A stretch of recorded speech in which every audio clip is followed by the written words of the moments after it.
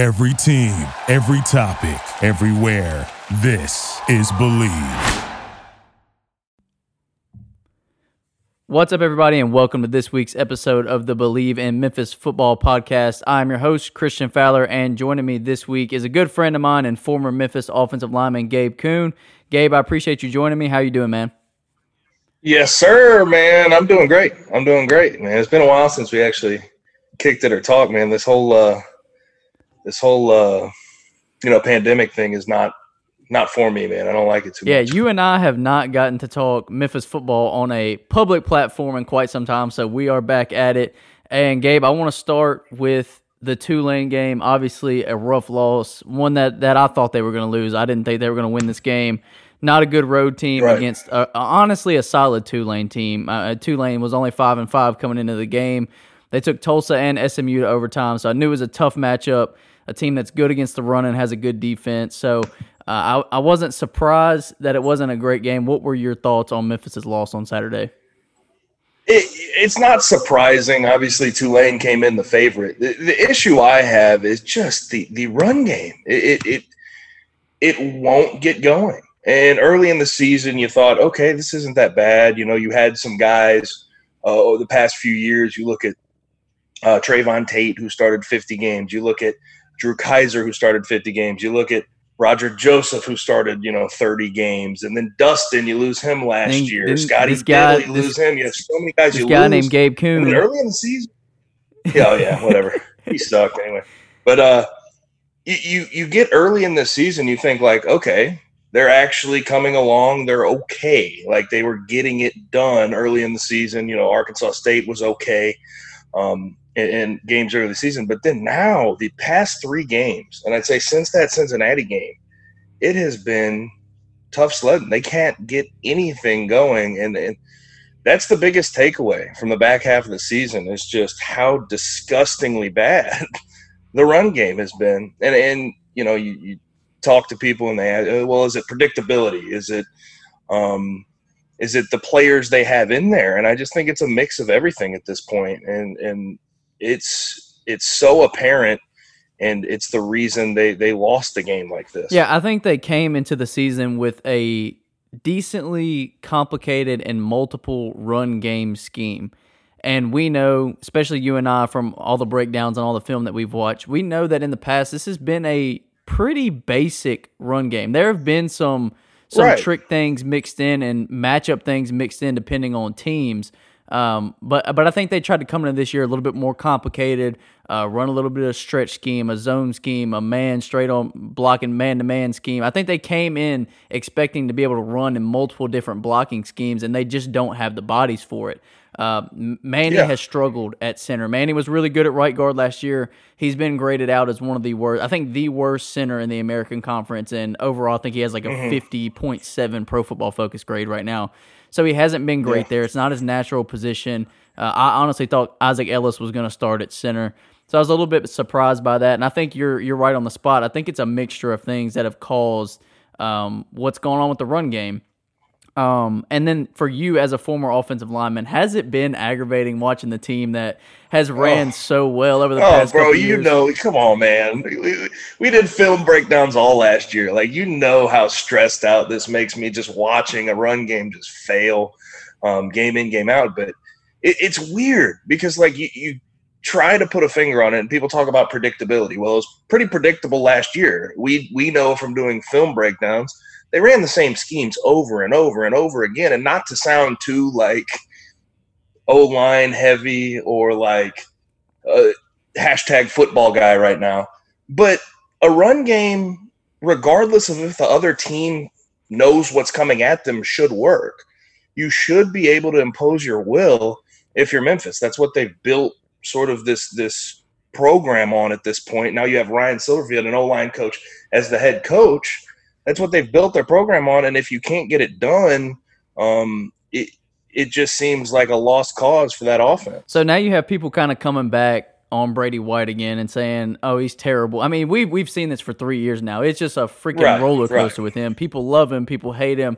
One game he's the best quarterback Memphis has ever had. The next he's the worst. What have you done for me lately, though? That's what it is. That's always what it always is. And from you, like I said, I know you're a big football guy. I know you know the game. We've talked about it a lot. How much has the lack of a run game hurt Brady White? Because we saw what he did early in the season. He was one of the leading touchdown passers in college football before the run game shut down. So how much of an effect has this had? It kills him. It kills him. He's a guy who doesn't have a big arm. He's not very athletic. He gets the ball to playmakers. Last year and the year before, when he had success, when the team had success, it's built on the run game. That's how you build it. All the drives start and finish with the run game generally. And for him, like, he's a guy who's not going to go out there and just win you games off of his playmaking ability. That's not what he does. He needs some type of facilitating nature to an offense to be able to take over. And I think that's been tough for him, man. I feel bad for Brady out there at times because he has to do everything. Him and Calvin Austin. And I love Calvin. Like, Calvin is a fantastic player, came in as a walk-on, has worked his butt off, runs the whole route tree, runs past people, does everything he can. But he's not a guy that at any point during the season, I don't think anyone thought he'd get, 17 targets last game against Tulane, right? And, like, you're forcing guys to do things they're not comfortable with because you can't get the ball, the run game going. And it's just – it's tough on Brady. It's tough on those receivers. And I would be willing to bet that the point of emphasis in the offseason will be directly on that. I mean, they are going to put that under a microscope and see what the hell happened. Well, let's talk about play calling a little bit, because this has been one of the most fascinating things to me this year. A lot of fans have not been happy with what Kevin Johns has done, especially recently. Right. My point of view is a little bit of both ways. I've seen some things I don't like, but at the same time, I think we got to give him a break, because when you don't have a run game, how creative can you actually be? But I do have a couple of things that have bothered me specifically from this Tulane game. That red zone drive, 35-21. You know you cannot run the football, and you run the football on first and second down. And my mind was blown. Like, I know they want to establish the run. Yeah. This is late in the game when you know running the ball's out the door. Patrick Johnson and the other linebacker, number 24, I can't remember his name right now, but they're dominating you in the front seven. You're not getting anything going, and you run the ball on first and second down by 14. What have you thought about the play calling this year? Is it Kevin Johns? Is it a lack of the run game? What's been wrong with the play calling this year? Because I think it's just being limited because of the run game, and it's interesting that drive you bring up, because I was thinking the same thing. Like, what makes you think after what you've seen all day that this is going to work once you get into the red zone?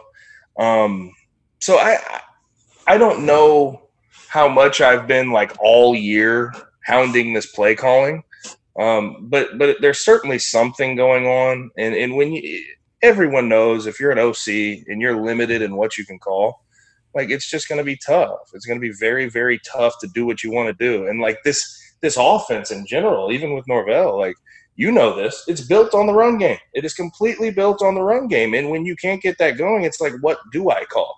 Do I put this all on Brady's back and Calvin's back, or do I try to take some type of, weight off of them? And I guess that's the thought, running on first and second down, but clearly these type of things have backfired this year.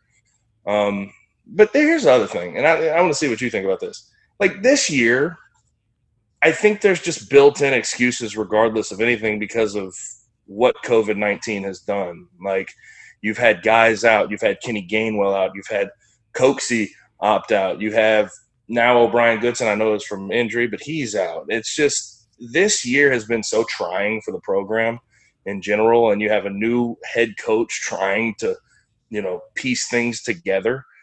I think any win that was gotten this year is a plus. And some of these losses, we just have to learn to live with them at this point, because it's been a very trying year for everybody. And I don't know how you feel about this, but when you're in this type of season, you have to use that as a measuring stick, as a point of emphasis, is the fact that nothing's normal this year. Yeah, right. So anything positive is a positive, and just live with it. You know what I mean? right. I mean, even with the struggles, this team is 6-3 right now, and could potentially finish the season 8-3 if they beat Houston and they win a bowl game. They can finish the season 8-3. I agree with your point of this season's a wash regardless.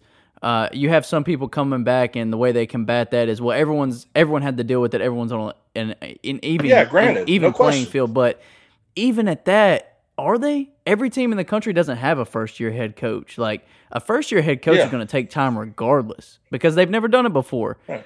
And now he didn't even get to have a spring. He didn't get to have a summer. So he comes straight into the fall with a new defensive staff, with guys leaving right before the season starts, with some guys leaving during the season. So I kind of just say this season is what it is. I'm glad we got college football, but it doesn't really count. It doesn't really matter. Who cares? Let's look forward to next season. But I do want to talk to you about the Houston game because I do think the Houston game and a potential bowl game are going to be very important for this team's confidence moving forward. I know you played on teams that barely lost, and then you played on some teams that it was kind of back and forth. We win a game, we lose a game, finish the season with 8 wins.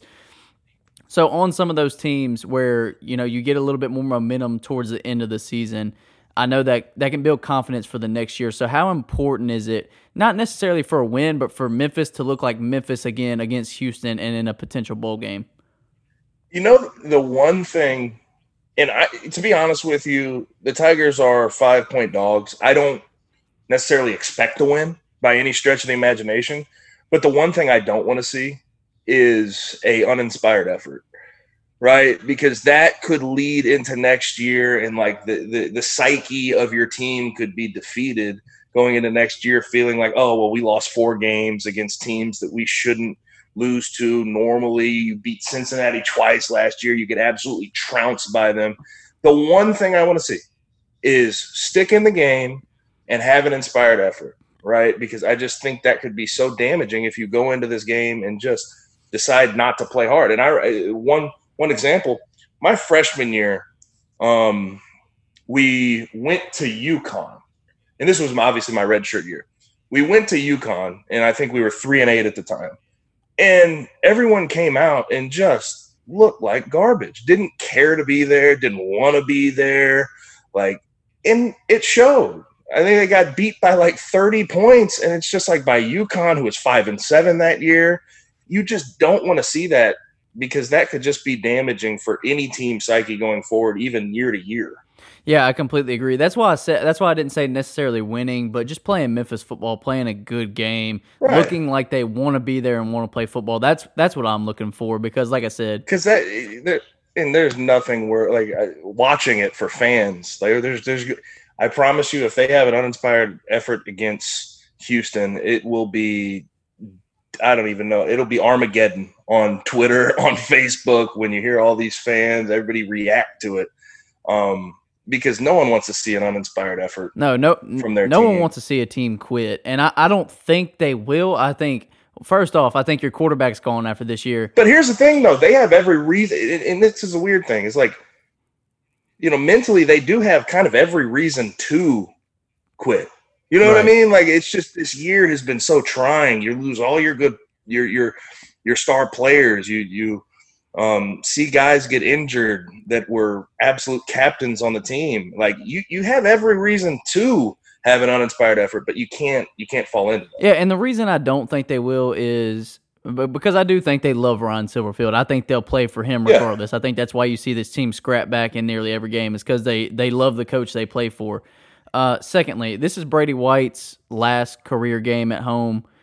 Right. I don't see any way this team just turning their back and saying, all right, we're going to let our quarterback go out without a solid effort from us, because I still believe in team. I still believe that, these guys love each other at the end of the day. You know better than me. You played. They do. You played in this atmosphere. So, you know how it is. They got each other's backs. When you go through that much stuff together, even when you're not a great team, you've got each other's back. So I don't expect them to give up. I'll be pretty shocked if they do, and I know fans won't be happy. But that brings me to next season, because I do want to talk about it a little bit. I've talked about it some over the past couple of days, just about my feelings towards it, because I do think there's still a lot to be excited about moving forward over the next couple years. So I wanted to get your thoughts on that when you look at, what this team brings back, what they have in the 2021 class, what they have in the 2020 class, guys that will be either sophomores or redshirt freshmen next year. And I know it'll be a different quarterback, but I think a lot of people are excited about what the potential of a new quarterback could look like, specifically with the offense and scheme-wise. So what are you looking forward to next year? What has you kind of excited about next year? Well, I think you have a lot of guys who are going to get another year of experience under their belt and come back better. Rodriguez, Clark, you got guys along the defense that may leave, right? And you may have some come back and whatever it is. But the most exciting thing, I think, is you have some guys in that quarterback room, namely Peter Parrish, who I want to see what he can do. And I think the offense is going to have to change a little bit, right? And maybe a lot of it, who knows. But you're going to have to change that offensive scheme because he's more of a runner. I know he can still sling the thing and do that. And who knows? I mean, you might have guys like, I don't know, Keelan Brown. If he'll come along, you don't know what will happen. Connor Adair, if he'll be around, what will happen? He's gone. Oh, he's gone. Yeah, he left after the SFA game. Yeah. Oh, dang. Did you report that? No, I didn't report that, but but either way, you have guys in that quarterback room who I'm excited to see what they're able to do when they step up and how they will step up.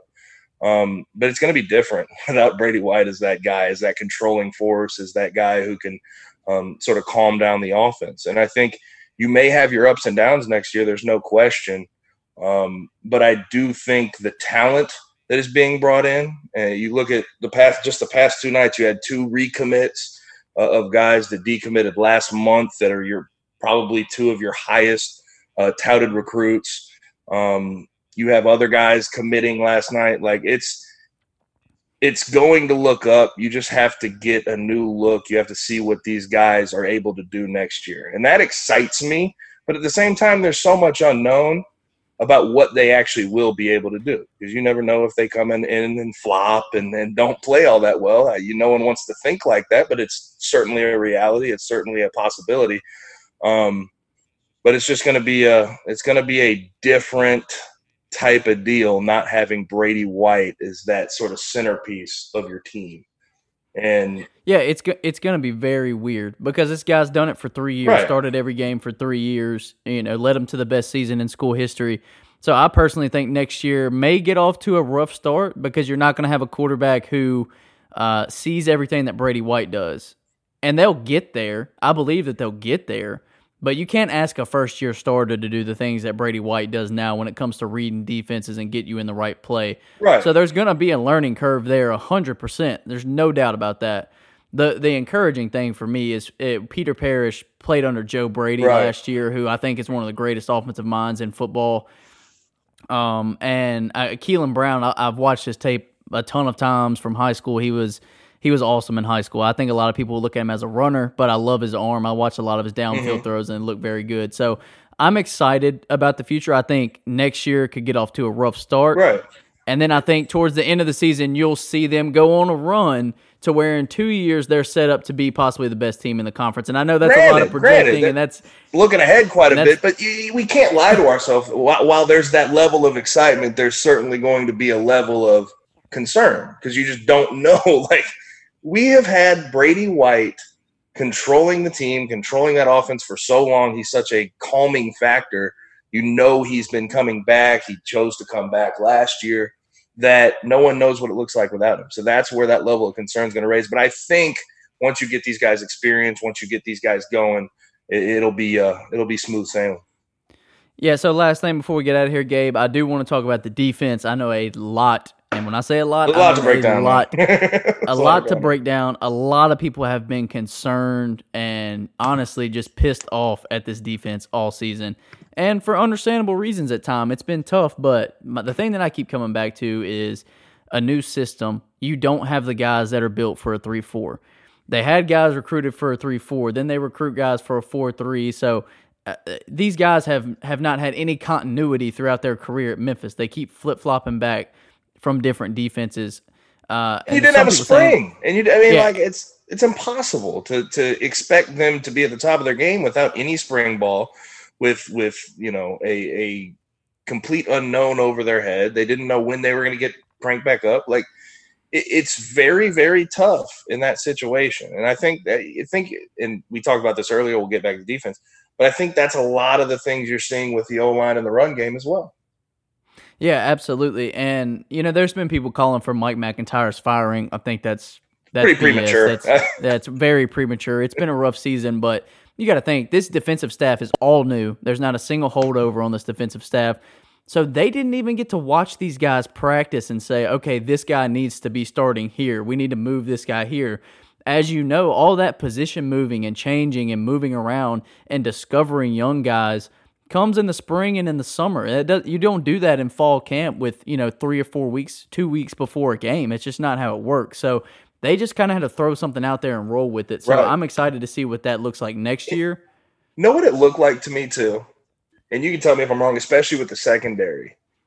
They seem to just throw the guys that had experience playing at Memphis in there, regardless of if they fit the scheme well enough, regardless of if they look good in camp. They just had to go with the guys who had game experience.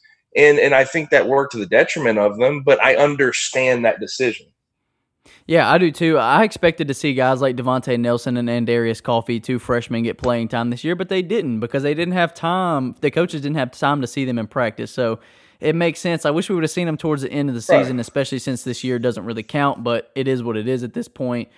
But Gabe, so this is my last question, then we'll get out of here.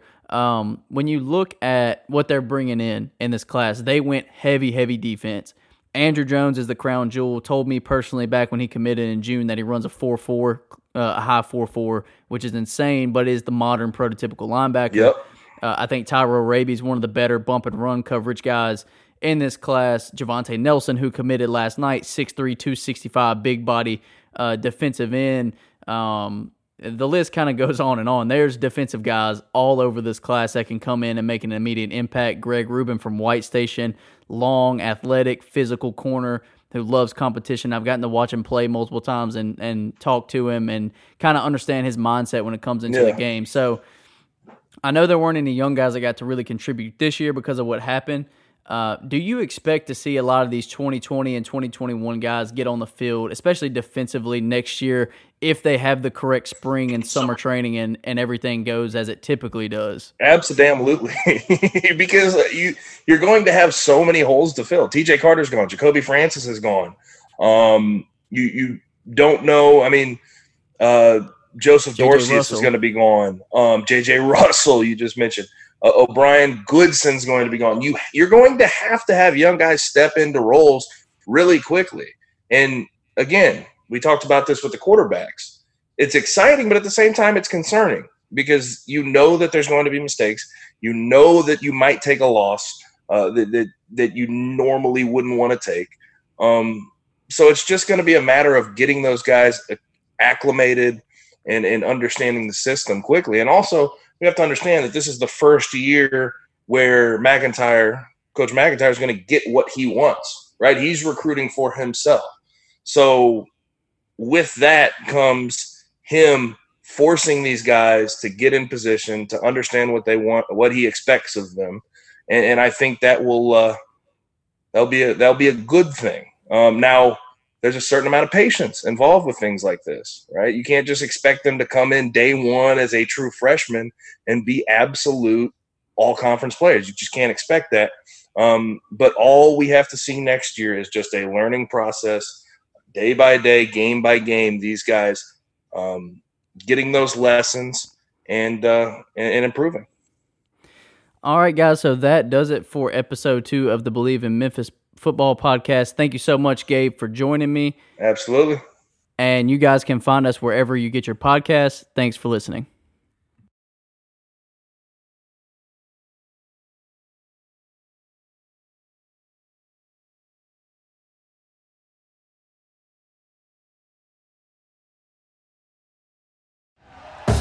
Thank you for listening to Believe. You can show support to your host by subscribing to the show and giving us a 5-star rating on your preferred platform. Check us out at Believe.com and search for BLEAV on YouTube.